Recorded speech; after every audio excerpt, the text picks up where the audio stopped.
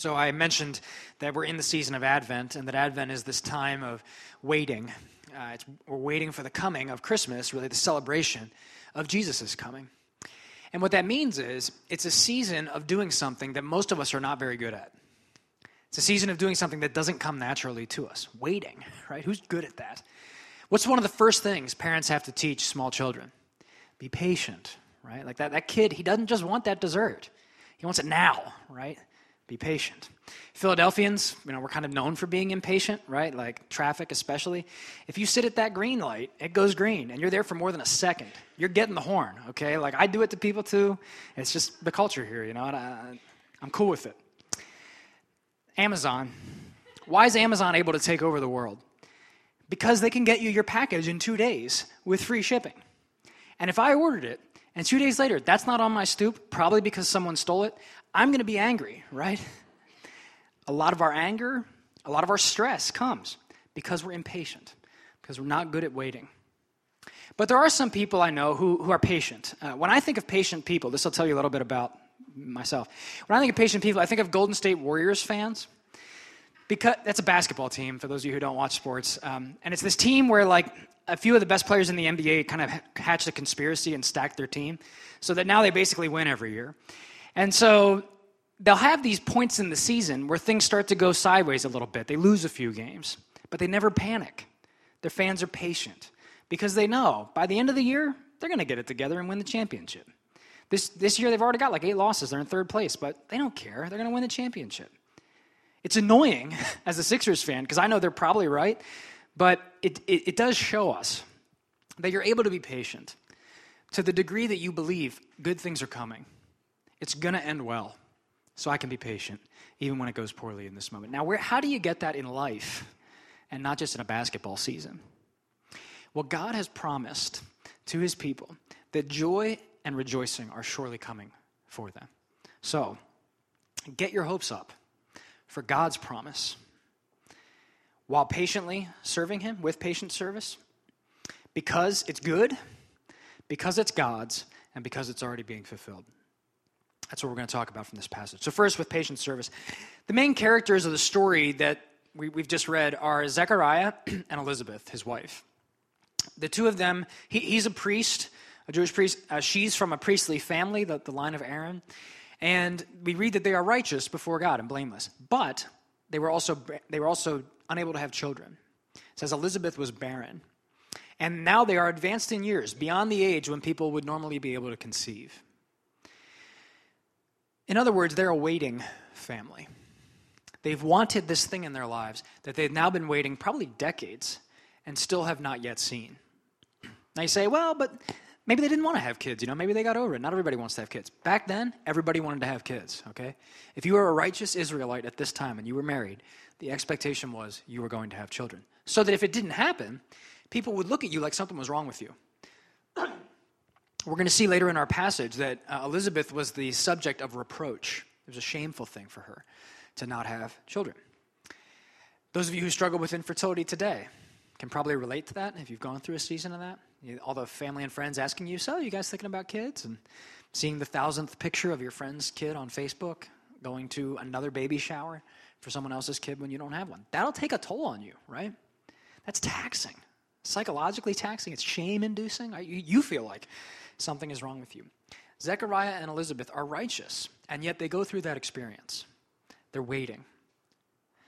And in that sense, they're a lot like the nation of Israel at this time. When Jesus comes, we're in the beginning of the Gospel of Luke.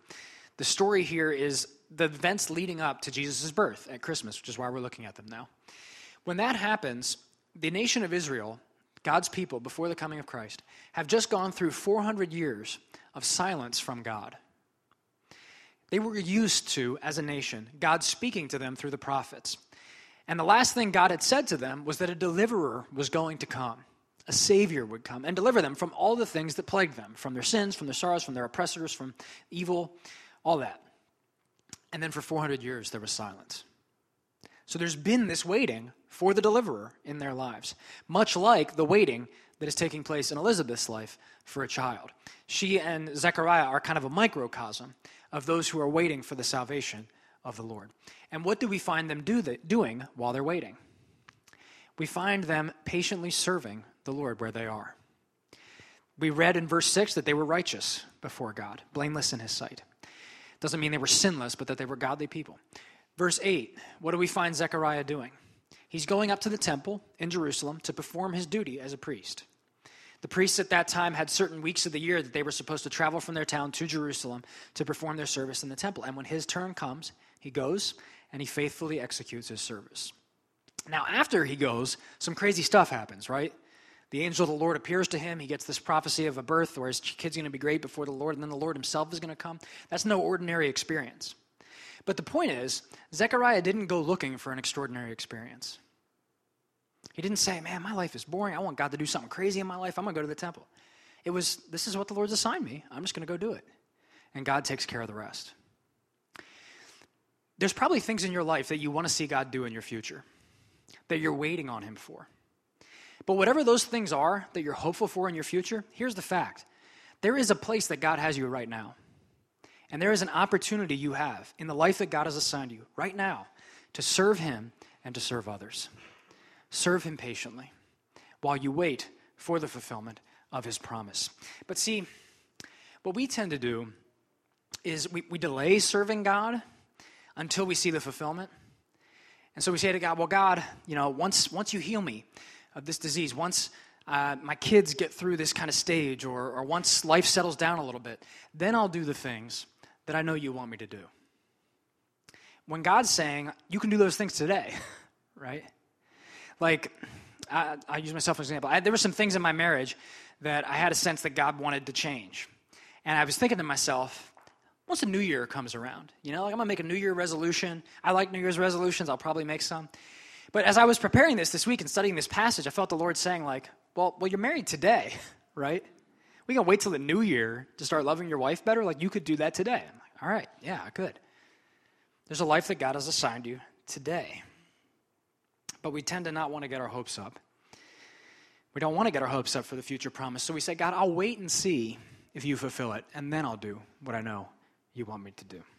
But if you trust God's promise now, you can serve him patiently today, even when that thing that you want isn't coming, because he's promised rejoicing in your future when the Lord comes. Now, on the flip side, some of us, if we don't see God's favor in our lives, we take that to mean that we must be doing something wrong, that we must be sinning against him, that if we just cleaned our life up in some way, if we just fixed this thing, then that thing we want would happen.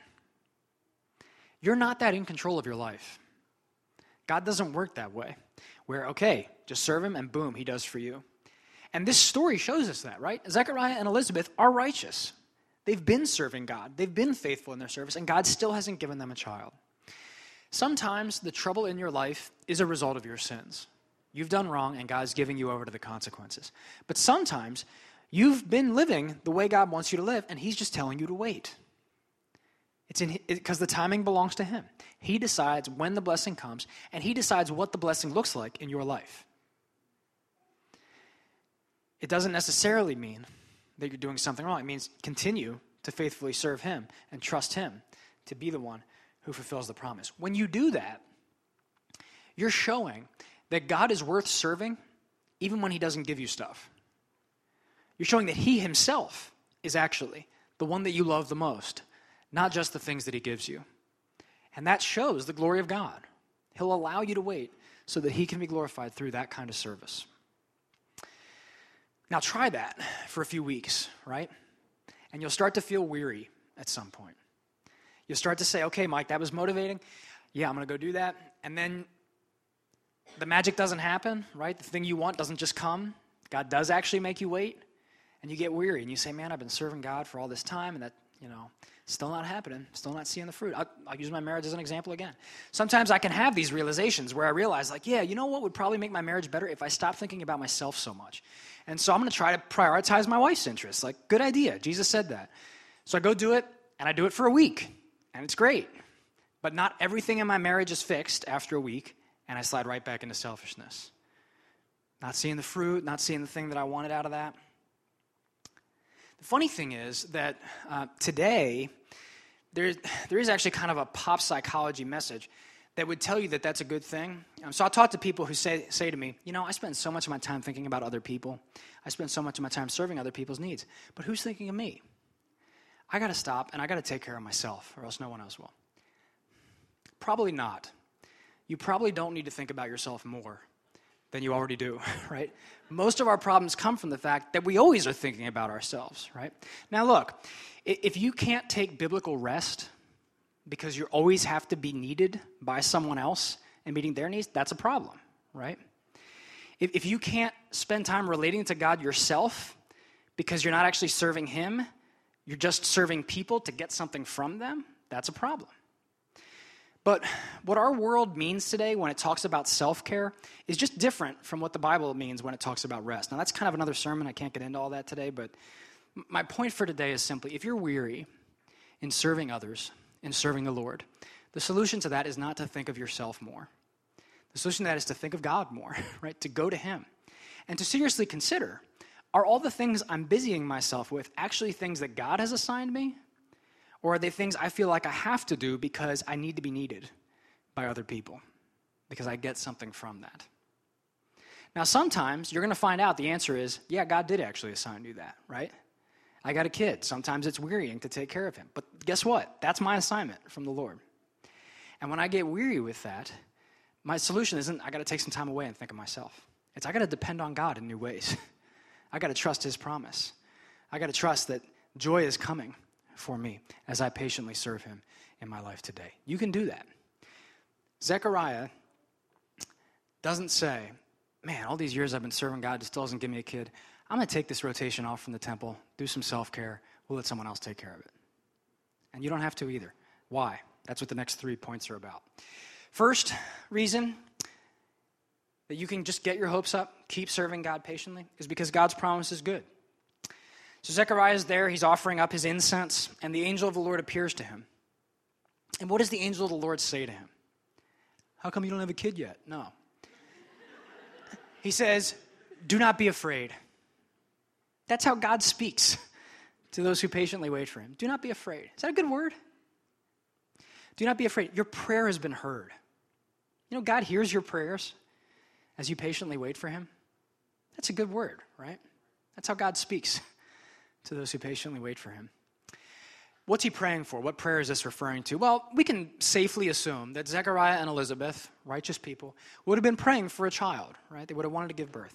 And if you have something you want and you go before God and you discern it's a good desire, pray fervently for it. Keep praying for it, even when God is telling you to wait, right? But their prayer is bigger than that.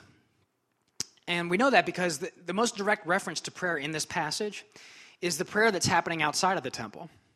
The people of Israel are praying with Zechariah as he goes into the temple. And the people of Israel don't gather in Jerusalem to pray for one guy to have kids. They gather in Jerusalem to pray for the same thing Israel's been praying for 400 years, for salvation, for the Messiah to come. And so the prayer that's been heard is the prayer that for 400 years the people hadn't heard back from God on. And now the angel comes and he says, but today the prayer has been heard. And you will have a son. And this son that they're going to have isn't actually the ultimate fulfillment of that. He says, you will have a son and you will have joy. And not only will you have joy, verse 14 says, many will have joy at this child of yours. That's how we know it's not an ordinary child.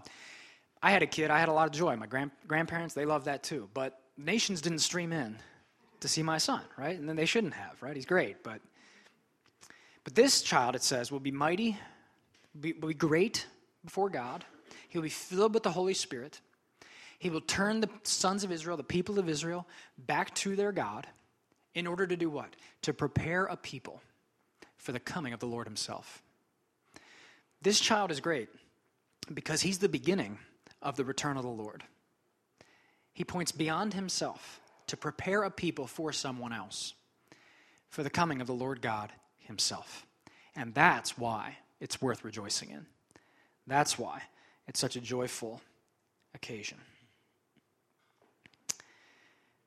Some of you want God's word to you to be, in 3 weeks, you're going to have a child. Next year, you're going to get married. In a month, your disease is going to go away. In a year, you're going to get a much better job. And so, just think about that, right? Like if God really gave you those things, would you really have joy? If God healed your disease, but didn't give you himself, would you really have joy? Here's the fact you got to face. There's a lot of people out there with a clean bill of health who have no joy. There's a lot of people out there with big families, no joy. Great career, no joy. Actor Jim Carrey said, "I wish everyone could experience being rich and famous so they'd see it wasn't the answer to anything." Not only that it's not the answer to everything, he says it's not the answer to anything, right? None of your deepest needs are met in that. Joy is often lacking in our lives because we've hitched our happiness to stuff that can't deliver it. So you can hear this incredible news. The Bible calls this good news. It says it's going to bring rejoicing. We can hear that Christmas after Christmas, Advent after Advent, and say, well, yeah, but what I really need, no, what you really need is the Lord, right? What you really need is his return. You can get a disease healed, but when the Lord comes, all disease will be no more. We have a hymn we sing here. Sickness, sorrow, pain, and death are felt and feared no more when the Lord comes. Injustice and oppression are replaced with justice and love. Anxiety is replaced with peace.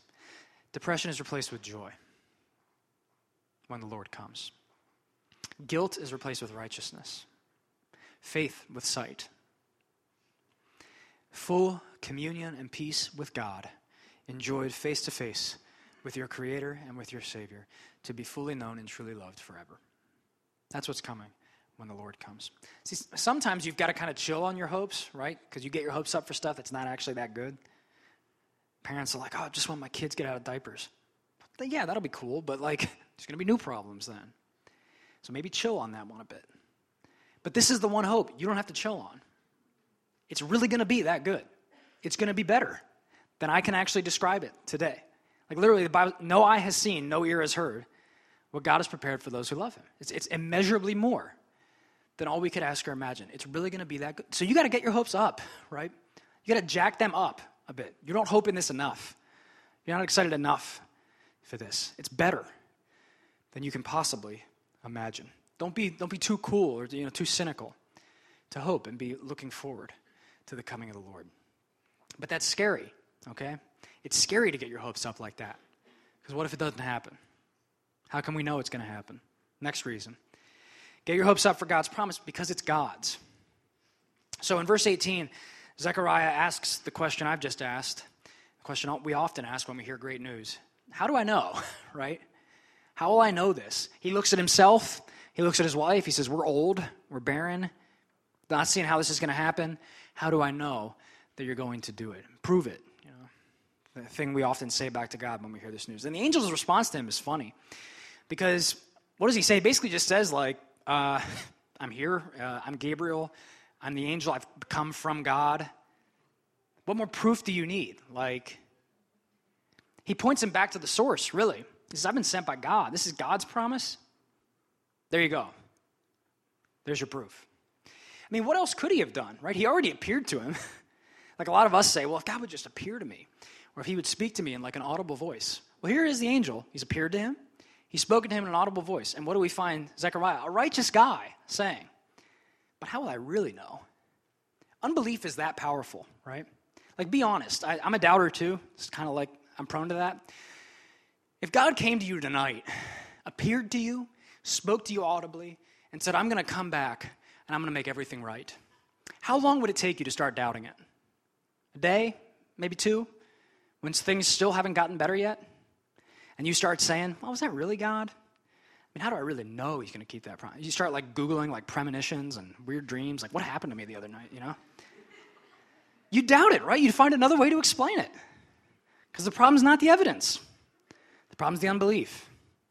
The problem's the thing in our hearts that is scared to just trust anyone outside of ourselves, including God himself.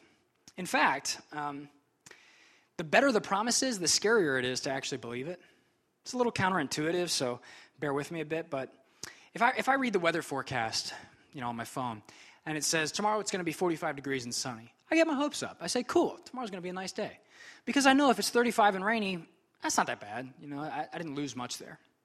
But if I open my weather app and it says it's going to be 75 and sunny tomorrow in December, and you're going to get off work, and you're going to be able to go this is a cool app, right? You're going to be able to, you're going to go for a bike ride in the morning.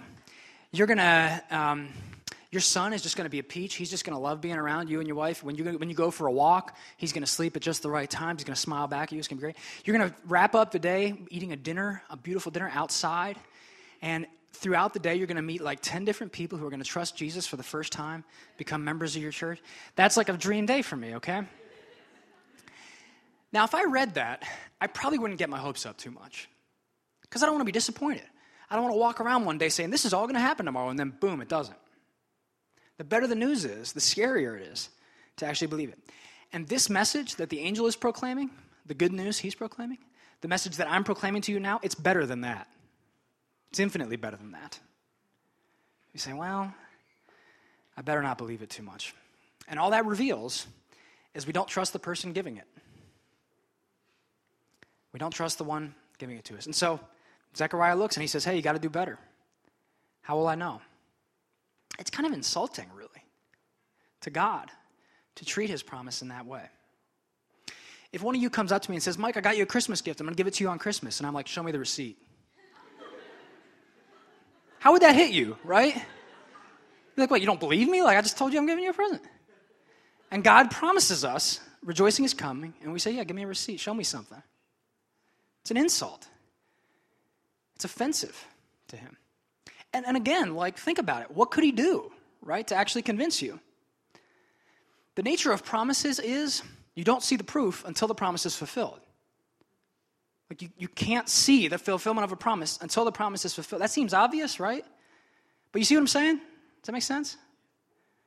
I got like 2 head nods there. All right. God can't show you the fulfillment of the promise until he actually comes and fulfills the promise. So how are you going to trust him today? You got to trust the source. You got to trust the one it's coming from. It's God speaking this. The Bible has this kind of character to it, right? I mean, it's here, right? Like, you got one under your chair, I got one up here, and I put them on your phones now. And it comes to you and says, this is God's word. And you say, well, but how do I know?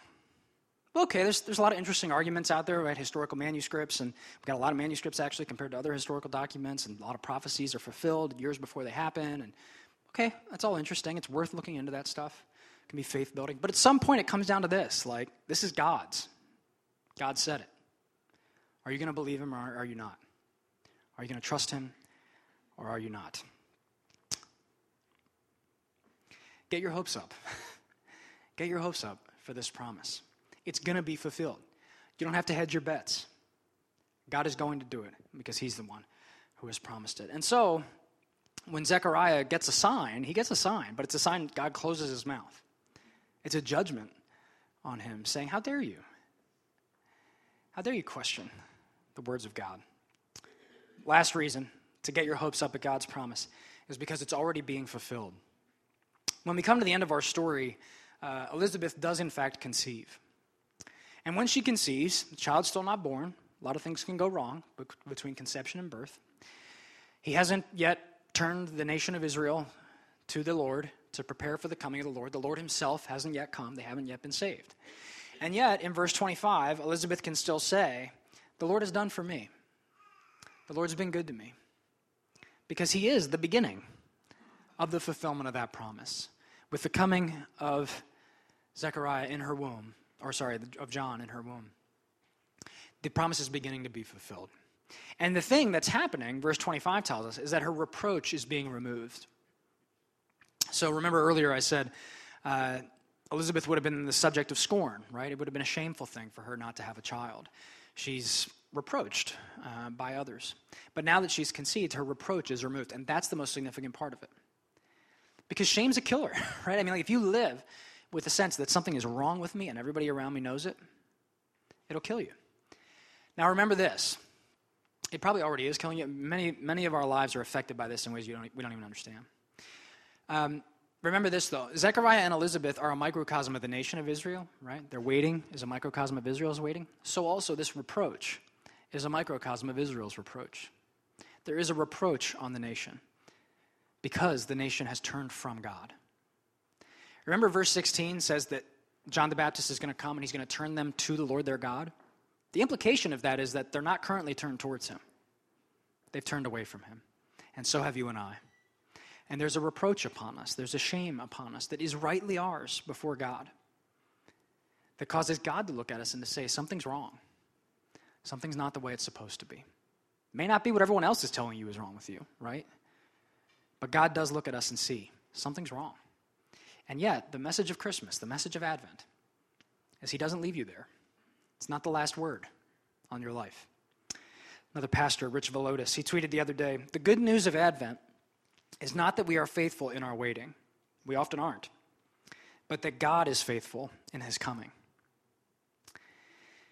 We haven't patiently served him while waiting for the fulfillment of his promise. But there was one who did.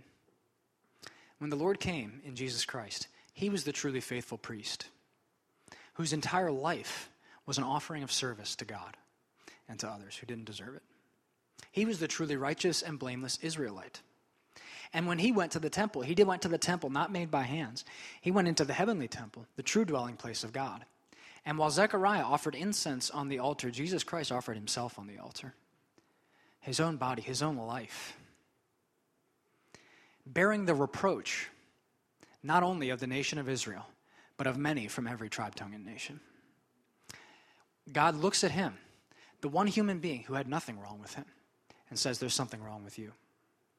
And punishes him because our reproach had been removed from us and placed on him. So that God could look at us and receive us and embrace us and accept us with nothing but love, with nothing but grace, with nothing but pleasure. Jesus does this, offers himself in this way. Himself in hope, with his hopes up, that his death would mean the salvation of many. And indeed it has. The promise is being fulfilled. He rose from the dead 3 days later, and many have rejoiced at his birth, not only at Christmas, but his birth on Easter, when he rose from the grave to a new life that would never perish. Trust this promise today. Some of you are here, and what was described in these baptisms hasn't yet happened in your life. You've maybe heard about Jesus, you've maybe known about God, but you haven't actually known him. Your reproach has not yet been removed, and you know there's still something wrong with me that hasn't been dealt with. But you could deal with it today if you trust this promise. If you trust in what Jesus has done for you, your reproach will be removed, and you will be righteous, blameless, spotless in the sight of God. And if you do that, and if you've done that, you can say with Elizabeth today, the Lord has done for me. Whatever you're waiting for in your future, whatever hopes you have for the future, the Lord has done for you in Jesus Christ. The Lord has come. The Lord has saved. Rejoice and be glad in this day. Joy to the world. The Lord is come. No more let sins and sorrows grow. He's offered the perfect sacrifice. The weakest, most imperfect service that you render to God is now accepted and pleasing in God's sight because it is offered in the name of Jesus Christ. We don't serve God now waiting to see if he'll like it, waiting to see if it'll be good enough. We don't serve him to prove ourselves anymore. He's already pleased with you in Christ. He already loves you. He already delights in you because he delights in his Son. And you are in him through faith. So no service to him has to be burdensome. It's a joy now to serve the one who has saved us, the one who has loved us. Serve him as you wait for the Lord's second coming. The news is really that good, right? You can get your hopes up for it. Your sins, not in part but the whole, are nailed to the cross, and you bear them no more. It's that sure that he's coming again. Just as God promised Zechariah a son, God has promised that he will return, not to deal with sin, but to save those who are eagerly waiting for him. He will surely do it. Prepare yourself for that day. Turn from your sins to God through Jesus Christ, and he will ensure that you are prepared for the coming of the Lord again. No disappointment in your life has to crush you. No matter how bad your reproach has been, Jesus has borne your reproach on the cross, and when he comes again, he will present you holy and blameless before God. Get your hopes up for this. Let's pray. Heavenly Father, we confess that we're not the most patient, we're not the best at waiting, And it comes from a lack of trust in you, a doubt in you that no amount of evidence actually would solve in the end. We thank you for the evidence you've given. We want to see it. We want to receive it. But we know ultimately, Lord, the decision is on us of whether we will trust your promise. I pray, Father, that you would strengthen our faith this morning. I pray you would give the gift of faith to those who do not yet have it. I pray that your word would be enough for us, that we would simply trust it, that we would find the safest place for us is entrusting ourselves to you. God, we can't control that. We can't save ourselves. So we cast ourselves upon you. We receive and rest upon you alone for salvation, as you are offered to us in the gospel, as we heard Jeremiah and Eric commit to do this morning, Lord. And we thank you that you are a faithful God. You do not lie. You do not change your mind. You don't make a promise and then go back on it. You fulfill your promises. And Jesus is the ultimate proof of that, in whom all of your promises are yes and amen. We thank you for him and for his coming. We pray, Lord, that you would give us steadfastness, that you would enable us to continue serving you patiently and even with joy as we wait for the full coming of your kingdom. We long for that day. Hasten it now. In Christ's name, amen.